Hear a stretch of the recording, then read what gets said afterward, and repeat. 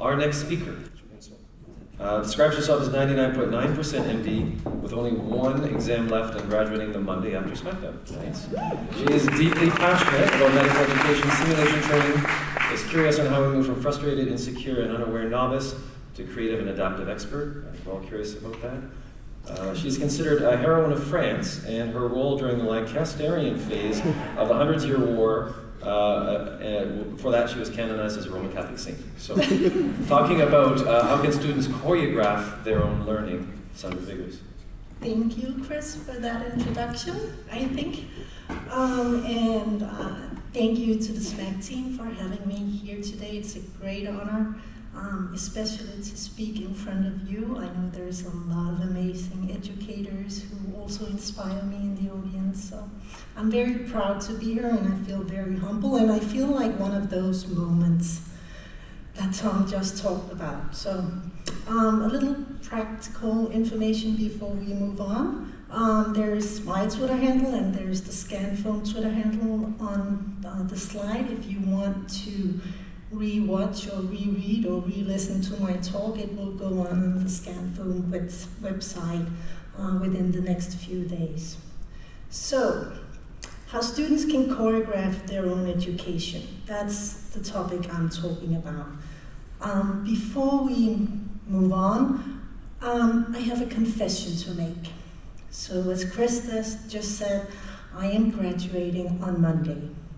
The thing is, though, I haven't read a single medical textbook to the end during my time in medical school. Please don't judge me too hard on that before we get to the end of the talk, but I had no choice. I hate reading medical textbooks. I have flipped through pages in sheer panic hours before the exam. I have looked for specific info in the index. I have looked at tables, pictures, and boxes in hope of that being the question they would ask at the exam. But I really wasn't that successful at it. So I had no choice. I had to learn how to choreograph my own education. So before I tell you just how I think students can do that, I'm going to give you a little task. For just a very brief moment, turn to the person next to you and talk to them about what you think the answer is. Just sit in the yes, no, maybe sofa and answer that question and give a reason to why you think yes, no, or maybe, or yes, if. And I'll take you through some of the education psychology that underpins my answer in just a short minute.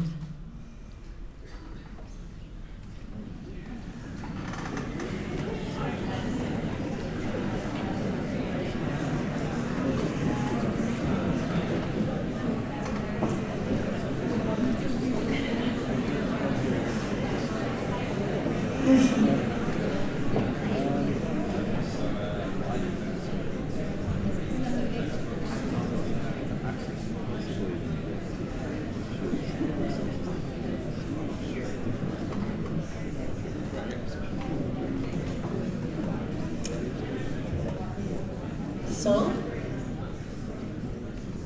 I hope you found your answer. Let's see if it matches what you think at the end of the talk.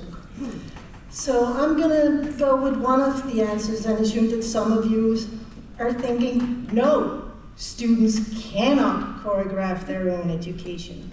They shouldn't. They don't know what they don't know. They don't know what they're supposed to know, and you can't trust them with that assignment. I think you're somewhat right. I don't completely agree with you, but if we turn to the education psychology, I may call you a behaviorist. And as you can see on the slide, there's your behavioristic boots. And those boots are big and heavy and capable of kicking anyone back in line who steps aside of what you, as the instructor, think is right or wrong. So behaviorism is very much what we know from medical education today. And it's not that I am not a behaviorist, so it's not that I think it's right or wrong. to make use of behaviorism. I just think we need to pay attention to what behaviorism is and what is good and maybe not so good, to use their words about it.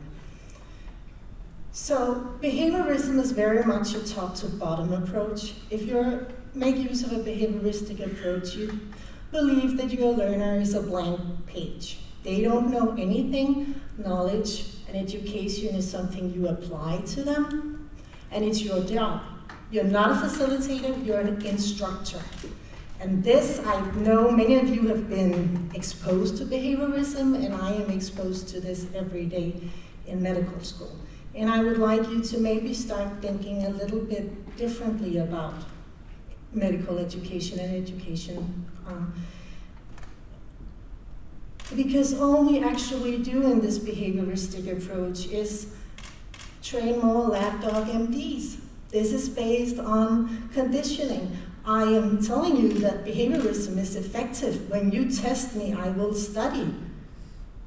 But actually what you teach me is not really applicable in real life. So maybe we should move a little past this. So the other answer could be yes. Medical students can and they should choreograph their own education, and to that extent that you actually trust them to do this and believe they will become successful doctors from it. I do agree with you. I also think maybe you're a little bit too optimistic and a little bit too positive, but if I turn to educational psychology, I'm going to call you a humanist. So if you loosen your behavioristic boots for a minute and put on your humanism hat, your approach to medical education will be that students are learners, and that what we do in a humanistic approach is that we trust our learners and we allow them to find out not only on the topic that they're studying, but also what they are and who they are as learners and how they learn. So this is a good thing. I think I couldn't be giving this talk if there wasn't a little bit of humanist in me. How can I say students can choreograph their own education if I don't believe this is true? So I do. And I do like to be surrounded by people, and I think one of the reasons I'm standing here today is that I am surrounded by people who believe that I should go and unleash my full potential, which is also a humanistic point of view. So, the problem with the humanistic approach is that it is completely reliable on an intrinsic motivation. And I can also confess to you that there are topics in medical curriculum that I have zero intrinsic motivation towards. So that is why sometimes it's okay to put on your behavioristic boots and put a test in my future, because then I will study. So motivation is important, and that it is important that you as educators are aware of this. When is your learner intrinsic motivated, and when do they need extrinsic motivation? So the problem with both the humanistic approach and the behavioristic approach is that none of them includes the skill of reflection. So I know that humanists will ask questions, but they won't really teach you how to reflect. They expect you as a learner to find this out by questioning yourself. And maybe that's something that the humanistic approach lacks. And the behavioristic approach, they don't even believe in reflection. They don't care. They're just going to keep correcting you until the end of your career. So the problem is, by making use of both the humanistic and the behavioristic approach in medical education today, we actually introduce something that we're trying to avoid. And I know you've seen this slide 1,000 times, and I know you know what it stands for. And I'm, of course, talking about the Dunning-Kruger effect. This is what we're trying to avoid. Overconfident, inconfident fools on the top of smaccDUB. But the thing is, in a behavioristic approach, if you look at the graph, when we use a behavioristic approach, we make situation experts. We make people attend courses like ALS or ATLS, and don't get me wrong, I'm a part of that system too, and I do believe that it has something good to it. But we train people by correcting their behavior, and this is also true for competency-based education and so on. It's all about correcting behavior. So what we're teaching people is how to perform in an ideal world and work as imagined, not work as done. Which means we make situation experts who can perform in clinical practice. It's the same with the humanistic approach, because you will have students who are very interested in one topic and will spend a lot of time learning about that and nothing else. And they will be confident that they know, and so will the learner from the behavioristic approach. They will leave the course and think that they know something, but they don't. They're still at the top of Mount Stupid. So how do we avoid that? Well, we start by realizing that the humanistic approach, the behavioristic approach, is fragmented learning. It's learning that is, they may have a lot of learning, they may have a lot of skills, but it's disconnected from the other skills they have and the other learning they possess, and it's disconnected from reality. We need to move on from this. And I guess some of you right now in the room are thinking, well, I know the answer to this. It's constructivism. And in constructivism, in medical education, we have problem-based learning.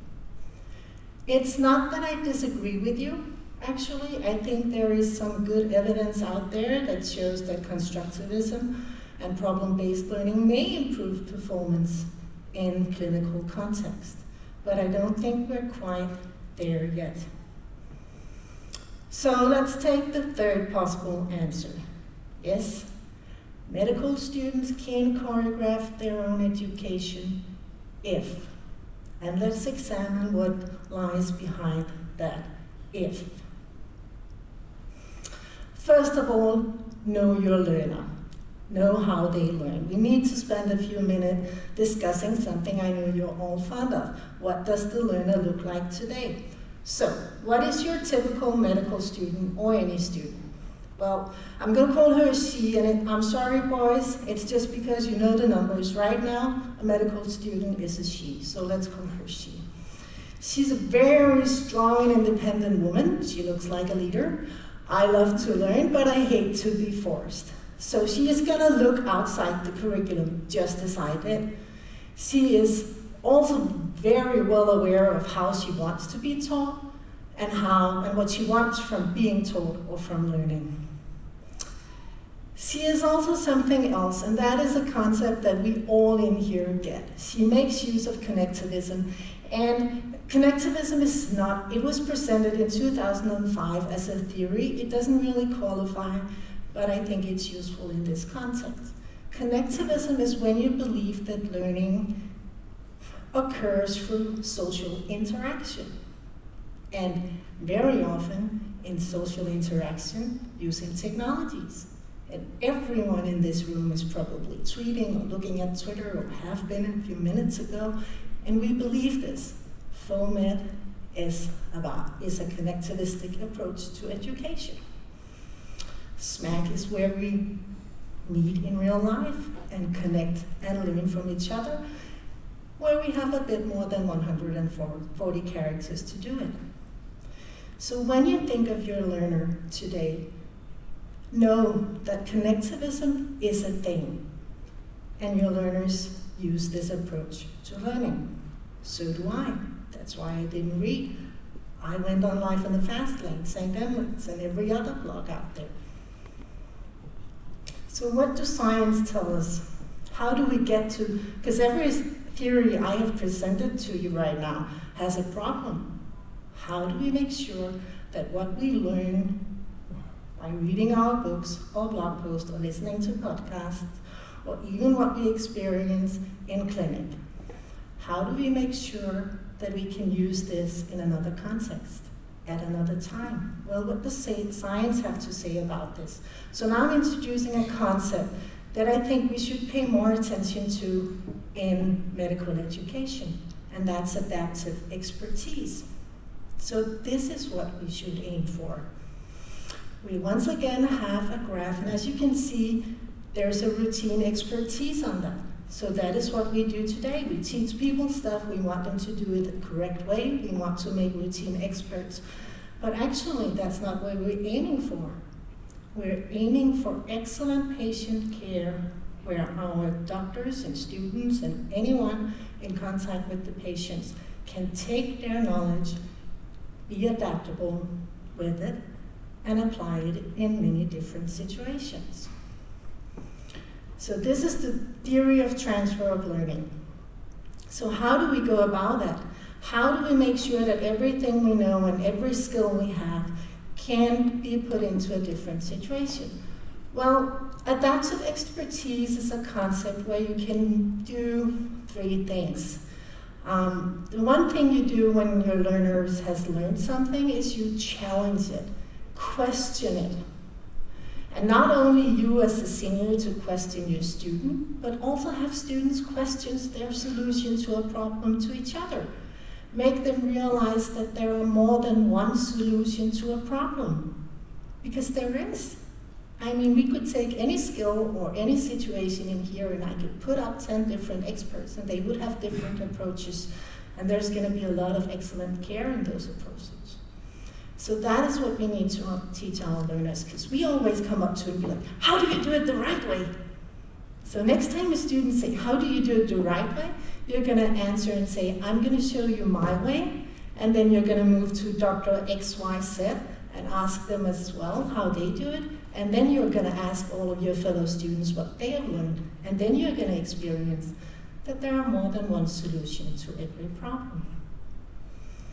So when you do all of this challenging questioning with your students and you encourage them, when you encourage them to try it on their own, make sure you do it in a risk-free environment. We still need to take care of our patients, so hello Sim Center. Do this in a simulation center, but make sure when you do make use of medical simulation that you have a plan for transfer of learning. Just don't simulate 1 or 2 times. Make sure you do this by also challenging what you do in a simulation. And as a third, God damn it, teach them the art of reflection. Reflect, reflect, reflect. I cannot emphasize this enough. I know you know this from the literature when you do a simulation. When you make your scenarios, you know you're supposed to allow just as much time for debriefing as for the scenario. Double that, okay? Do less scenarios and do more reflections on the scenarios. Ask more questions. So this is adaptive expertise. This is what I want. This is what I did. This is what I want you to go home and do with your students. So how do you do that, and what have I done, and what is the environment I was raised in? So make a playground for your medical students. I work at the medical simulation center in Copenhagen, Copenhagen Academy for Medical Education and Simulation, and it's a playground. I can come there as often as I want. I am a part of faculty. They have a huge co-faculty of medical students. And I think that you should go back and invite your students to take part of your learning faculty, whether it's in a sim center or somewhere else. Create a playground where we can play, replay, fail, do it again, have all the fun we want, try, challenge ourselves and you. Involve us in making the curriculum. I don't get this. We go to the gym every, I don't know how often you go, 3-4 times a week. Why don't we join the Sim Center?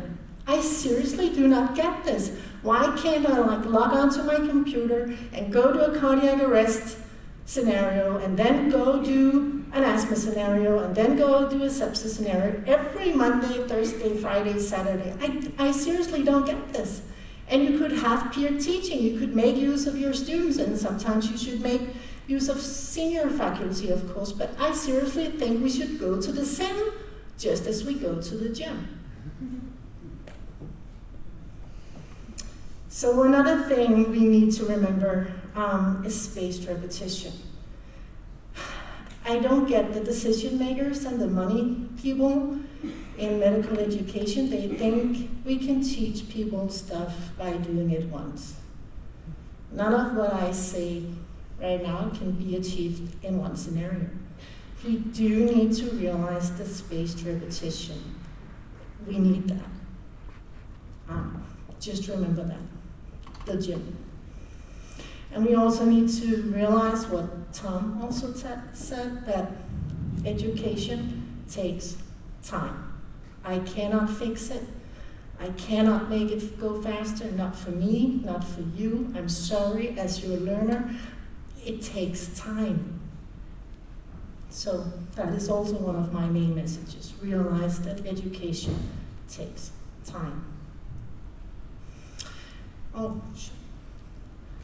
And then go Socratic on your learners. Every time you realize that they've learned something, question, question, question, question in a Socratic way. Do that because we learn from it, you learn something about us from doing it, and learning becomes bi-directional, which I think is important. And teach us the art of reflection. I couldn't choreograph my own education if I didn't know how to reflect on everything I do and think. Because what I really want you to help me and my fellow learners with is move from being unaware, overconfident, frustrated learners and move towards becoming creative, excellent, adaptive, lean, mean creatures of excellent performance. Thank you.